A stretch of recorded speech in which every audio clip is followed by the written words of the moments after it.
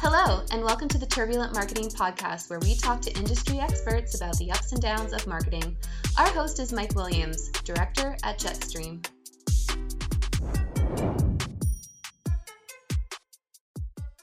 All right, so welcome to another episode of the Turbulent Marketing Podcast. I'm stoked to have another awesome guest here today. I've got Ryan Mckenzie, co-founder and CMO of True Earth, which I'm really excited to have him talk more about that company.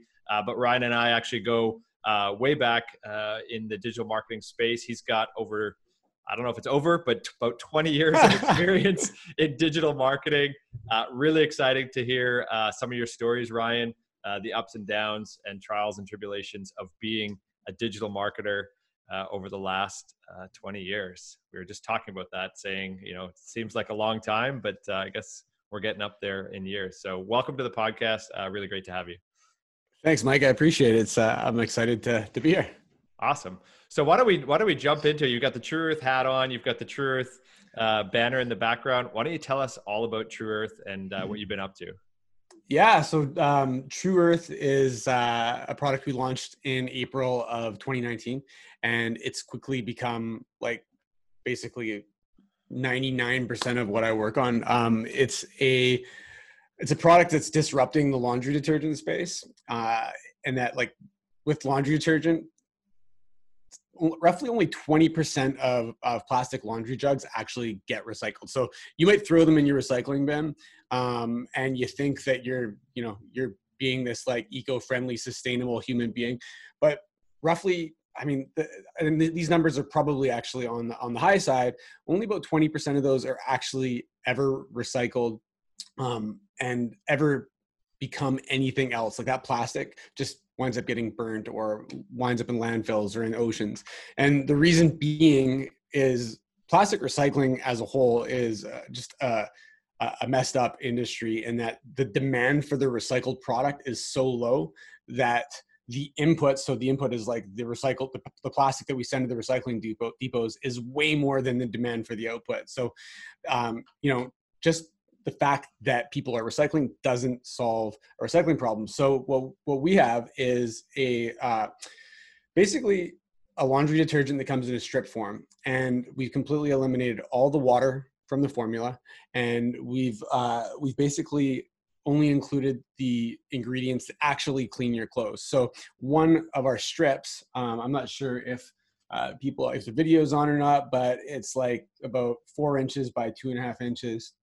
And it has the same amount of suffocants and the products that actually clean your laundry, but it only weighs 3 grams. Like, a traditional load of laundry weighs about 40 grams, whether it's powder or liquid, and the pods weigh about 25.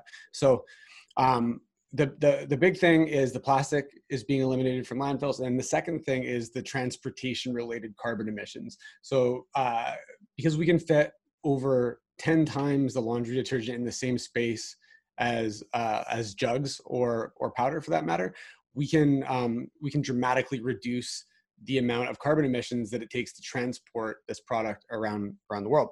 So, and then on top of that, the product works just as well, if not better. This is validated by independent reviews, like through labs and stuff like that, as traditional laundry detergent.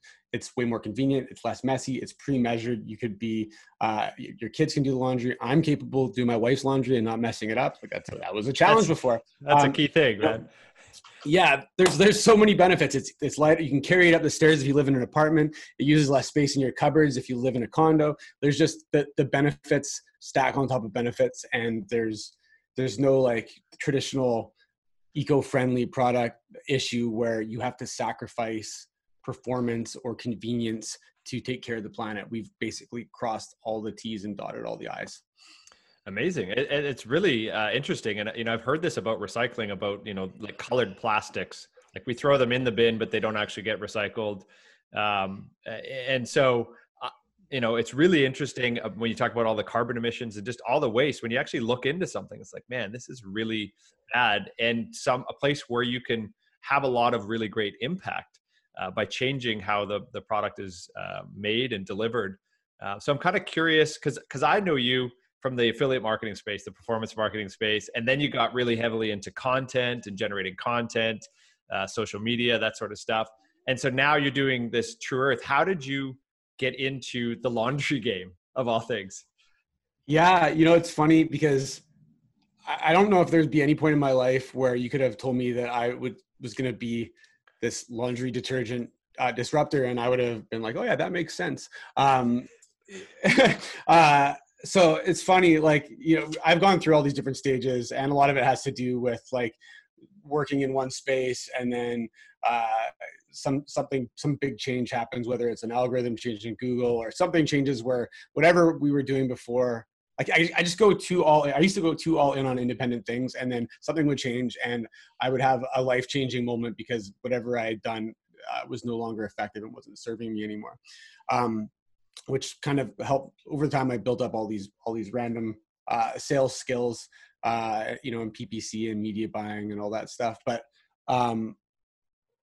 like a couple of years ago, after I had kids, my kind of viewpoint on the world kind of started to change. And I'm pretty sure this is fairly common for most people. But, when you're just looking out for yourself, you kind of, you worry less about it. But after I started having kids, I noticed that my concern for the future of like mankind became greater and greater. But because I was worried about the fact that like jobs are going away, like that AI is going to be replacing jobs and, Skynet type stuff, although I don't think that's going to happen anymore. But like, overpopulation, not enough food, like not enough, all these different things started going through my head. And it really brought that to kind of like the forefront of my awareness. And I was like actually actively worrying about this stuff where I never really, I've been involved with some environmental stuff in the past, but it never really, really, really hit home to me until I had kids.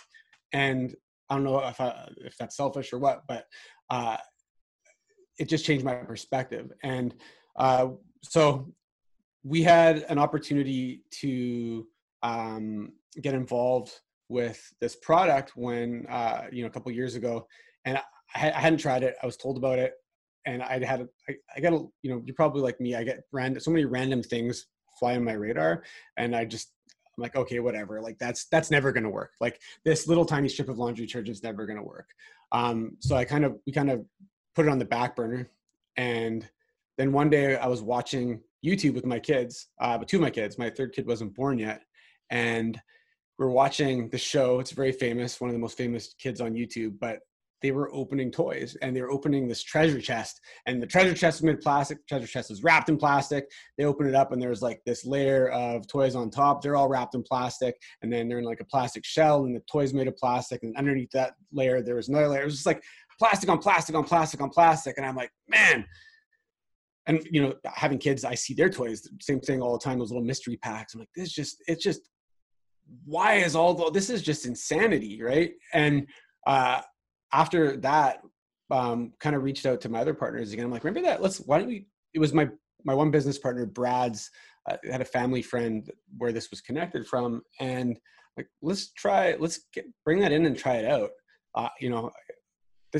There's got to be something that we could do to help contribute against this problem. And so we sent it over, we tried it out, and we're like, wow, I can't believe that actually works as well as it does. And so Kevin, you've met Kevin before. Kevin fired up a website for us, and we're like, let's just try to get 150 sales in the first month. And if it works out well, then, we'll carry it on. And we got almost like 2,000 people subscribed in the first month. I think it was like 1,800 or something. And we've kind of gone from there. And one thing to kind of note about this is like in the past, and a lot of the things that I've been tied to, like, especially maybe for about a year leading up to this, even when we were having success with things, there's a lot of times where I was just kind of like feeling like, what is this all for? Or like, I don't know, maybe midlife crisis. Like, what's the meaning of my life? What am I doing this all for? Like, and this is like the first time since I had that like bit of a moment where I actually feel like we're doing something. Like, it's not just a business to make money. It's a business to change the world and make a better place for my kids in the future. Yeah, no, I can certainly relate to all that, man. I mean, when I started out early in my own career, it was just like, can I make money doing this? And then you do it and you're like, okay, but can I make money doing this and do something with a purpose, or do something of value, or truly help people, or feel good end to end on everything that we're doing. It's really difficult to do. It sounds like you've found something that has sort of multiple effects, but certainly that that kid factor plays into it and changes some of your motivations as you mature in your career. So I can certainly relate to that. I'm curious, when you launched the product, what sort of marketing tactics did you use to get the word out? Like, we're talking PPC, SEO, email, social, all of the above. Yeah, well, I mean, obviously initially there wasn't very much SEO because that's kind of hard to, hit overnight. But the biggest things were Facebook ads. That's usually my go-to to start for testing, unless it's something that, I mean, in most cases for a physical product, Facebook's a fantastic medium. You can target buyers, you can demonstrate the product. But I just simply, honestly, I literally took my iPhone and I went in front of my washing machine and I had the package on the washer, and I took my camera and I snapped a vertical picture of the laundry detergent, and I wrote 4 ads. I didn't sit down and spend an hour crafting messages. And honestly, whenever I do that, they tank. It's always the ones that I just go off the cusp. But the first 4 ads, I wrote them up, put them online. First day, I sent it to somebody I used to work with when I was working at Bell. I was working at Bell briefly because when some of my businesses failed 10 years ago, and I sent it to her, and I hadn't talked to her in a bit, and she bought it, and she was the first customer. And then nobody bought on the Facebook ads for the rest of the day. And I'm like, oh man, maybe this isn't as good as we hoped. And then the next day, it really started hitting on Facebook ads, and then we sent it to a couple email lists that we had. It worked really well, and then we even put it in a couple of subscription boxes, which helped get the ball rolling. But that didn't contribute to those first 1,500 sales, but it did really help. And then also we launched very close to Earth Day, so it was just very good timing. Yeah, cool. It sounds like sort of the tried and true thing that works on Facebook is the real non-branded real life images. Would you say that was the case for you guys as well? Yeah, for sure. Definitely in the beginning, it was the really native looking stuff. Yeah. We couldn't do PPC in the beginning, or we could, but since we were kind of creating a new category inside of laundry detergent, there wasn't search terms for laundry strips or laundry sheets, right, or whatever. So it wasn't really profitable going after just straight laundry detergent at that time because there was zero awareness. Yeah. And I wonder, do people search for, I guess they do, laundry detergent on Google? It just seems like something when you're at the grocery store, you just grab a brand. Yeah, I thought there would be more, honestly. I think there's something like 27,000 searches a month in the US. It's not as big as, well, it's pretty much in line with what you just said. So you nailed it. Yeah. Yeah, it's not something that I rush to Google to get. I'm maybe I saw a TV ad for Tide and I happened to grab that one. Right. But I'm also not thinking about laundry detergent as an environmental play, or what am I putting into my laundry, into my clothes, and what's the recycling? That's not really a thing that I think about. So you've certainly discovered a pocket that is kind of untapped, and probably something that the big players are not going to go after or not talk about until you start maybe nipping at their heels. Yeah, it started already. It's really cool to see. There's we can see the big brands actively trying to create not necessarily laundry strips, but because of how much our ads have been seen by 250 million people just on Facebook alone in last year. That's a lot of people.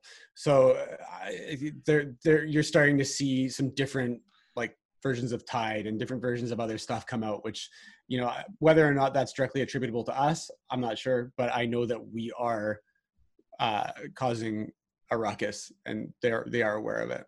Yeah, and I would certainly say, like you said, you're a disruptor in the laundry space. That's certainly what you're doing. What are your big plans for this going forward? Where do you want this to go? Where do you see this going? How do you make that impact that you sort of set out to achieve?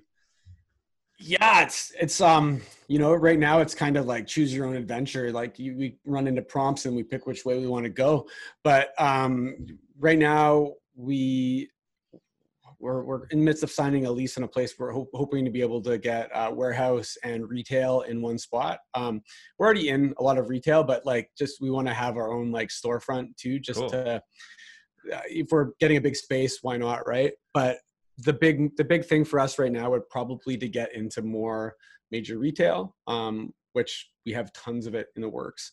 I think we're probably in like 500 stores right now, but I'd say 80% of those are specialty retail. So, and then honestly, like just going after, we're trying to go after the entire world. And we got a few other products in the pipeline that we think are really cool that our customers are going to love.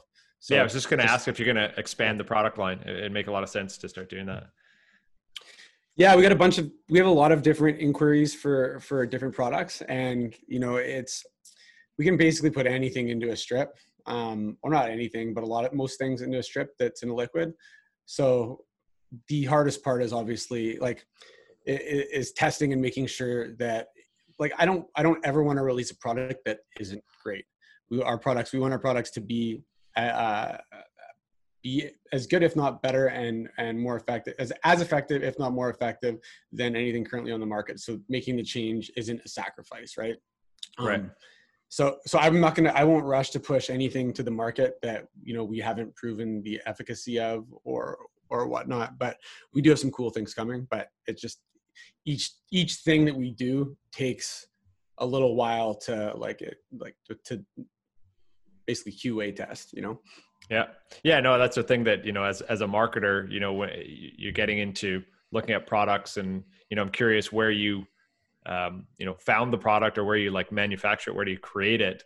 Right. That's a whole different part of owning the full process, right? Like as an affiliate marketer or a content marketer, you may worry about up to this point, get my traffic, get paid, and we move on. But now you're owning more of the process. You have a store, you're talking about pop-up stores. It's a real venture, right? There's a lot more complexity that comes with that. Totally. Yeah. And we manufacture in Canada. It's patented. There are a few knockoff brands coming out that are made in China, but you know, they're never going to be able to get like GMP, which is like a good manufacturing process, because I think that's what it's called, certification or anything like that, because they don't have any control of the factories. They're these, anyways, I'm not going to go too deep into the knockoff people, because they're, you know, the one thing about having people knocking you off, it demonstrates that you are doing something right. And so, you know, if they go out there, as long as they're not delivering a terrible product that makes people think poorly about, you know, laundry sheets, laundry strips, you know, there are some plus sides, like the fact that they're building the vertical for us, and we're going to continue to be the king and queens of that space. Awesome. Yeah. Very cool. So sounds like True Earth was one of those, like the trajectory you hope for. You launched it in April and it just took off, right? Sounds like it. I mean, sure, there's probably little dips and stuff, but you did mention briefly that you've had some businesses fail. Could you dive into some of the failures in the past, and maybe we can talk a little bit about that? Yeah. So, I mean, I'll roll back to probably when we actually first connected. We were doing a lot in the ringtone subscription space. So anybody who's probably under the age of like 30 probably has no idea what the ringtone subscription space was, but basically we worked with Neverblue, which I think that was actually how we connected originally for Canadian ringtone subscriptions. But that space was blowing up in the mid 2000s. And we were working with a company that had that supplied us with all the technology and software and compliance and everything like that. And we were doing extremely well. Like I was 25, and at least it was extremely well for me at the time. I actually never thought that I would ever get back above this again when I was in the dumps, but we were doing like around $100,000 a month. And I thought that was just like, my mind was blown. I thought I was ready to retire type thing. And then there's a company called Jamster don't know if you remember the crazy frog, whatever. So we were pushing our leads to this one platform in the US, but Canada had different rules. So Jamster was the only one that had Canadian ringtones, and we were pushing our leads to Jamster. And we were like number 1 or number 2 in Google for like free ringtones, for like all these things. And at the time, so I was doing a lot of SEO, and that was like my thing back then. And Jamster didn't like the fact that we were that we ranked for free ringtones, because their ringtones weren't free. But we offered free ringtones on our site, so it wasn't like we were misleading people. But they got choked, and they said you can't give us leads anymore. So they shut us down. And I think that was on, it was either you guys or Azoogle when they were around. I can't remember who it was, but they shut us down. And anyways, so everybody was reselling. So Jamster actually worked with a company called Glispa, and they were like they were like the main affiliate network that they were working with, and they were basically brokering leads to all these other like sub-affiliate networks. So this is actually a pretty stupid decision that I made, is that since I was in with Glispa too, I just went and started selling them leads again. And I don't really know exactly what happened, but they got mad. They shut us down again, and they were like super, super upset, which I get. I kind of worked around selling them leads again. And somehow within like 2 or 3 days of this like little battle with them, our site completely vanished from the search engines. Like, I don't know if they found a way to report us to Google for something. I don't even know. And like our income basically dried up, except the ringtone subscriptions we had in the US, those were recurring. So we built another site, and we weren't selling Jamster anymore, but we spent a ton of money on SEO, and we got it back to like the bottom of the first page. And I just felt like somebody was watching us or paying attention to us. And as soon as we got there again, boom, vanished, gone. So that was our income basically disintegrated in the course of like a couple of months. And what's crazy about this is that we were like, there's a caveat to this. So we still had all that recurring revenue that we were allowed to continue to take, but we weren't allowed to get any new customers. So we were like, okay, we're not too bad off. But we had been investing all of our profits into this managed foreign currency trading platform that was like, it was like registered with the BC Securities Commission and all this stuff. And like about 3 weeks after we'd been shut down for the ringtones, we got a letter stating that all of our money, which was actually, that included our money that was supposed to be paying the government our taxes, that we were going to withdraw when we needed it, was in a Ponzi scheme and stolen. Oh shit! So now we had no business, and we owed the government like $75,000, and all of our money was gone. So it was so bad, man. It was so bad. And I just bought another house, and I hadn't sold my old place yet, and like I had this car that was probably way more expensive than I should have had for that age. And it was unbelievably devastating. One of the hardest things that I ever had to deal with in my life. And I had to go and get a job selling cell phones because I just didn't have, and that was not cutting it financially for me. It was tough. Wow. I didn't realize that was the story. I mean, I knew about the free ringtones and that sort of stuff and that path and what happened with everyone that was promoting those things and that happened to you, but I didn't realize about all of the money being invested in that it was gone. So you were like way down in the dumps. And I think that's the thing about like being an affiliate, is the only thing that was consistent was that you were going to have to find something else. Right. And then once that dries up and you're like, man, there is nothing else. Right. Because we bought a lot of PPC traffic, which is really rented traffic. Right. Yeah. And so that would sometimes go away, but we would find something else and we'd find something else, and you could keep going that way. But, once you lose that SEO placement, it's gone. It's tough. Sounds like you kind of got it back and then you lost it. But then to just lose all of the money that you made from this residual income and things that were coming in. So you really had to like reinvent yourself as a marketer. And what was the next step? Because that's, you went and worked at Bell. I think at the same time you started to build up some content sites, right? Yeah. So yeah, this isn't even the end of the roller coaster. So you remember Jordan from Never Blue too. Do you remember Jordan? Bones? Oh yeah. Bones is right. Sorry, dealerships randomly calling my cell phone. We were talking to him, and we were going to work together to build out this content platform where we shared the revenue with users. And he was originally on board, but he eventually got deeper into the email side of things, and we just went different ways. But yeah, so we went and started building this platform. I was working at Bell at night and on the weekends because they have a mandatory 20 hours you have to work.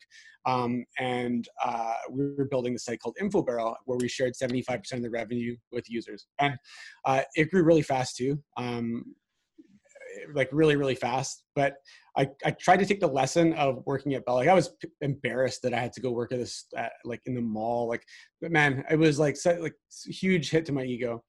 And but after a couple of weeks, I was like, you know what? This is probably a really good opportunity for me to learn how sales worked. So we were building InfoBarrel out. It was growing like super quickly, but nothing crazy where it was going to make us rich. But it's growing. And in the same time, I'm learning more about sales, about the psychology of sales, like how to figure out what people want and so on and so forth. And continued to grow. We got to like something, I can't remember. I can never remember the number anymore, but we were getting like 10 million searches a month from Google. And at the exact same time when we were kind of peaking, I also had the second highest sales in Bell in British Columbia. And I was working half the time with everybody else. And I got like President's Award or whatever and sent to Montreal. And like, you know, I'm like, man, things are going awesome. We're like crushing it with InfoBarrel. We're getting so much new content. We're making more money every month. Like we were only up to like 20 grand a month or something like that. But like, that was like, all right, we're getting there, right? Like we're almost at a point where we can get paid properly. Like 20 grand on our side, not including what we're paying everybody else. And then I go to Montreal, celebrate this President's Trophy or President's Award thing, whatever it's called. And I fly back. And when I land, I'm grabbing my luggage. My dad's picking me up from the airport. I look at my phone. I'm like, Google Analytics. For whatever reason, I don't know, I decided to look at it at the airport. And I'm like, whoa, traffic's down to like, from Google, like 30%. And Google had just released the first iteration of Panda, which was like an update that for the quality of the content. And, you know, we tried to make the content quality better than what you would normally see on article sites. But, you know, when you get to the point where you have the amount of content that we had, it was so hard. And then, so we started working on making like algorithms to check like content quality and stuff like that. And then we were starting to improve that. And then boom, Google rolls out Penguin. And that was like for bad links. And since people were creating content on our site, people were linking to it. It was just like, we spent like a year clawing and trying to fix this thing and never really making any ground. And it was really, really hard because I've been working at Bell for 2 years now. And like, it was basically consuming all of my time outside of working on this. Like I'd work on this during the day and then that at night and the weekends. And I was like, man, I don't know. Like, and an opportunity to be a longshoreman popped up from my father-in-law, which is like a really great paying job. And it's just like, you know, cathartic labor. I'm like, okay, I'll take this. And I started doing that part-time and quit doing the cell phones because I'm like, I don't know what my future has, right? And there was lots of times where I was working down at the docks and I'm like, maybe I'm done being an entrepreneur. Like I'm tired of being stressed all the time. I'm tired of losing. I'm tired of always trying to claw back. And pretty soon into like me starting to work down there, again, it was like at evenings and weekends, I was offered a kind of like a life raft. But Brad, who's my partner now, offered us what's it called, a merger with some magazines to try to build out and grow these other magazines and do some e-commerce and stuff like that. And we took it, and that was kind of the point where things started getting better again. But like that was 2014, so it's 2020 now, and things have been pretty good since. But It was like whoop whoop whoop whoop. Well, it's like just hearing you talk, like this is exactly why I created this podcast, is because it's the journey that people go through. And if you just watch that from the back seat, right, and you didn't really know the background and the story, you'd be like, oh, here's this guy made a bunch of money in ringtones, and then he parlayed that into InfoBarrel, and that was a success, and now he's doing this laundry thing. But if you really hear the story, you know that it's turbulent. It goes up and down, and there's bottoms, and there's pits, and there's like points where you peak and you're at the top. And I, I can go through this, and even in like a month or two of like a PPC campaign, you're like, man, I am the best at this. And then Google changes something, you're like, I don't know anything, right? And so you have to like constantly rebuild your skills and come back to it. But you have to be able to fight through these ups and downs. And I've certainly been there where I'm like, man, maybe I should just not do this anymore, and I should just get a job. And I've done that, and I went and got a job, and I was like, it just was incomplete. I'm like, I gotta live the game. What I want to do is get good at managing those ups and downs, but continue to go through them and turn the ups and downs into something that is up and down as it's trending upwards.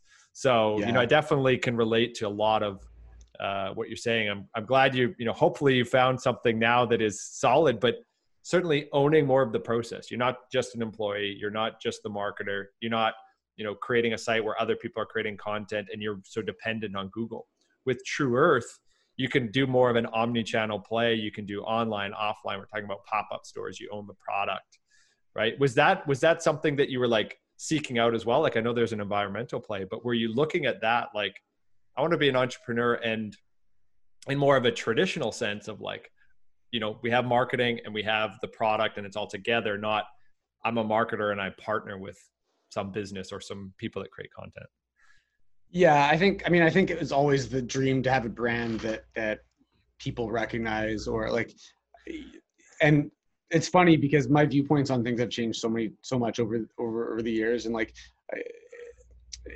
before, when I was mostly concerned about making money, if we were to have a conversation, I would say something like, branding doesn't mean anything. Forget about branding. You know what? All you need to do is get an offer out there, test it, see if it sells, right? And I'm sure if you dig around, there's probably a podcast where I say something like that. It's because that was how that was my opinion. I exactly relate to that too. But now, being, maturing in my own career, I see the emergence or the merging of brand with performance, and they need to work together. Yeah. And like, there's lots of different names for it, performance branding or whatever, but like, the more like before, now when I look back at myself now, even though I always felt like I was being ethical, I just like there wasn't, outside of the like the benefits and the copy that we were creating, we weren't really having anything for people to buy into. And like, this is iterative, like this happened over time, right? I just didn't wake up one day and be like, I love storytelling, like it was like, and I do, like, as you can tell, I don't shut up. So I enjoy the storytelling process, but like, I didn't realize how powerful like a story was, and like all the components of a story, like a villain. And I talk about this a lot in a lot of podcasts too, but like, when you sell something to somebody, when you just sell them something and it's an item, you're creating an opportunity for them to have buyer's remorse, because it's just a thing. It's just material. It doesn't necessarily, like, maybe it solves a problem potentially. Maybe it like solves a symptom, whatever that is. And that's great. But like the next day after they spend the money, they might be like, oh, did I really need that? But when you sell somebody something, and it's tied to something bigger, like a movement, like a cause, like for us, we're trying to eliminate 700 million jugs of laundry from getting into landfills in North America every year. That's one thing we're trying to do. And we track that number and we share that number with our users. And when we send out those emails updating everybody, we see like huge sales, and we're not even selling them anything. We're just telling them about what they've done for the world. And it's not about us. It's about the fact that they are the ones that are doing this by making these decisions. And then like, we also partner with like charities and stuff like that. So, and I mean, again, I'm not trying to make this about me, but just examples is that like every load of laundry detergent that somebody buys, they're not just buying one for themselves. We're matching them and we are giving them to like people in like Ghana or like doctors and hospitals and like food banks around Canada and the US. Like there's so many things that we're doing. So when they're buying into True Earth and the True Earth movement, they're not just buying their laundry detergent. They are making impact on other people's lives, on the planet, so many different things. And it's really, really hard to have dissonance over impact. It's hard. It's easy to have dissonance over like buying another I don't know, set of Pottery Barn mugs that you didn't need. But like when you're doing something, bad example, but when you're making an impact and your story and your brand is more than just a sale, it's amazing what happens and unfolds on the other side. Yeah, absolutely. And again, I've learned the same lesson, right? We teach a digital marketing course and we start out with branding and storytelling. And the storytelling is so important, right? Like we're going to talk about funnels, we're going to talk about PPC and stuff, but if we're not talking about the narrative and the story and how to make this advertising interesting and compelling, then it's just not going to resonate with your customers or your potential users. So I've learned the same lesson, right? I mean, I think that's both of us kind of being born out of the performance marketing affiliate space where we cared up to this point and we cared about leads because that's where our revenue came from. But now that you're actually selling a product, you have to tell a story and it has to be interesting. And storytelling, I've heard it from, different books or different leaders or coaches I've worked with. It comes up so often. So the earlier people can understand this, the better off they'll be as marketers is my thinking now. I wish I'd learned it sooner.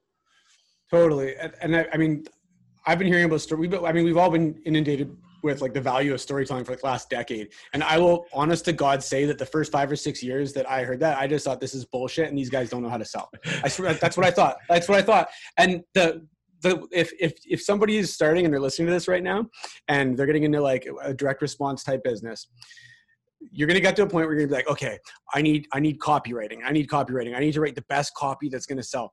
And if you have your story written out, like if you use like story brands, like one sheet, like cheat sheet, like you don't need a fancy, I mean, copywriters are going to dispute this, but you don't need a crazy copywriter. All you got to do is like tell the story and the benefits of your story. And like, you just saved yourself $3,000 sales letter or $5,000 sales letter. Like it's amazing how impactful the story can be when you're writing copy. Yeah. And it makes me, I heard this about David Ogilvy. I can't remember. I think it was Mercedes. They scored Mercedes as a client and he went and lived wherever Mercedes is, Germany, I think. He went and lived there for a month and just took in the brand so that he could get the story and understand the brand and then come back and write the copy. So it's not about being just a good copywriter. You have to understand the key aspects of the story and the brand in order to make good copy. Sure, there's some techniques and things that you use, but I think for myself too, copywriting is something that I didn't respect and value as much early in my career because we could just A/B test everything, right? Which is fine, but let's start at like a head start by telling a story and writing good copy versus let's write 800 versions of an ad and just find the one that works. Exactly. Right? You can cut that. So through all this, it's interesting to hear you talk. It sounds like you got a bit of a lesson in the school of hard knocks. How did you get into SEO early on? And did you go to school? Did you have like a business education or did you go to university? Yeah, I did go to, I went to college briefly part-time for computer information systems, which is like, I don't know, it's pretty much the school you go to when you want to do something with computers, I guess, but I probably like basic networking. I don't know. I went to school for 4 years on it. I was working part-time at the same time in the tech industry. I worked for Rapid Transit Project, which built all the SkyTrains here in British Columbia. And then I worked for eBay briefly. And then actually I started working for eBay after I accidentally forgot to pay my tuition at school and got deregistered. And then I got a job at Crystal Decisions, which turned into Business Objects, which turned into SAP. And you're supposed to have a bachelor's to work there. So I'm like, oh, I probably don't need this education. And yeah, that really didn't, that's just basically how I got into working in the tech space. But I was how I started learning SEO, I don't even specifically remember, but I remember the first thing where I actually started making money with it. And it was like those little smiley, those emoticons, they're called emojis used to be called emoticons. And I like was sick and I was laying in bed and I'm like, I have this idea. Like there's like so many different emojis or emoticons and people have to search them and download them to use them on MSN Messenger. I'm just going to make a site and I'm going to make a page for each of these different emoticons and see if like the search engines like it. And this was 2002 or 2003. And I woke up the next day, I was sick. I got up and I just quickly put something together. And I woke up the next day and like, sure enough, I was like ranking for all this stuff. And quickly we got to the point where we're making like $3,000 or $4,000 a month off these emoticons. And so, from there, I kind of dug a little bit deeper into how it all worked. And, back then it was very rudimentary, like have your keywords on your site and make sure the anchor text and your links that pointed to you was appropriate. And there was so little competition. It was easy to rank. And, that was how the ball got rolling. Yeah, cool. I got my start in SEO as well. I was a link builder.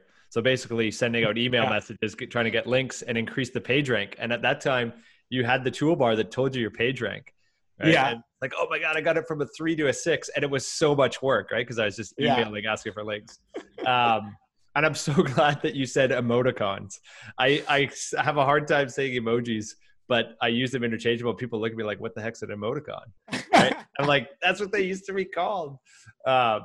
Yeah. So what are your plans from here? Like, obviously True Earth is going, you talked a little bit about that. Is there anything in your past, it sounds like you've learned a lot to arrive where you are. Is there anything in your past that was like, either this high or this low has really grown me and gotten me to here and is taking me to somewhere else, right? And specifically you, not necessarily your business. Like, where do you feel like you're going? Yeah, I mean, this is kind of like probably something that everybody struggles with, especially that's an entrepreneur. And when you first start having kids, is that like my personality type is very dreamy, not like dreamy as in I'm dreamy, but like I'm maybe that's true too. No, but I'm like that type of person that's like, I can like just be around people and not talk. I mean, I like to talk too, but like if I'm in like my headspace, I'll just like not be very present because I just get something in my head and I don't stop thinking about it. And it's something that I've been trying to get better with my kids. But it's something that I will probably always struggle with just based on how I'm wired. But and phones really make it hard to fully shut down. Mm-hmm. But I mean, if I was to say a struggle outside of business that I personally battle with, it would be just like trying to be more present in virtually like every scenario that I'm in. I get glimpses of it, like when we go on vacations, like I just like, I'll get in the moment. I'm not, like, it's just not what I'm like. Right. And I'll be like, man, it's like I get screenshots of these times where I get into whatever I'm actually doing. That's with like other people. I'm like we were in Harrison Hot Springs like a year and a half ago, and I had my son and I was like putting him under like a waterfall thing, and I'm like, man, this is amazing, and I need to step back and smell the roses a little bit more and enjoy what I have while I have it, instead of being in like the clouds all the time, because you only have so much time to be here, and it's easy to get caught up in what's coming instead of what's already here. Absolutely, man. That's such a great message. Another thing I resonate with as well, a few years ago, I got really stressed. Actually, I've been through it a couple of times, and I think I've learned finally, but I've tried to build some habits in and compartmentalize things so that when I am outside of work, I'm truly present with my kids. Cause like we were talking before, they grow up so fast, we grow older so fast, and you don't want to miss those moments. So that's so important. And if you can find a way to do that, for me personally, doing a lot of meditation, headspace to practice mindfulness and like being present is so good. And a lot of different settings. My phone is in black and white. It gives me like 15 minutes for social media, and then it starts making it harder for me to get in there. So That's awesome. yeah, so I've done little things like that that certainly help. But being aware of, when I'm starting to burn out and when things are kind of overtaking has been really helpful for me. So before we kind of wrap up, is there any like advice or like books or even like a really great campaign that you've seen as a marketer that you're like, I love what they're doing, right? Is there anything like that you can share with the listeners? Yeah, I mean, I've been sharing this book. I mean, the two books that I think would provide people value who are either like in the first couple years of their business or even just brand new. So like the two books that I would probably my favorite book of all time is, or business book of all time is Michael Masterson, aka Michael Ford, Michael Ford's his real name. Michael Masterson's his pen name. He has a book called Ready, Fire, Aim, and it's fantastic. Michael Masterson built Agora, and he's built like 10 other $100 million businesses. It's just, if you need a business model and a way to think about your business and look at it like holistically, read that book. It's like my Bible. It's amazing. So good. It just like, it talks about, creating a front end products and back end products, the difference, how to maximize lifetime value, like everything. Basically, it is an amazing book that every business person should read that is selling things. The other book, I've listened to it one time and I haven't gone through everything, but StoryBrand. StoryBrand is, what I like about StoryBrand is that Donald Miller simplifies storytelling down to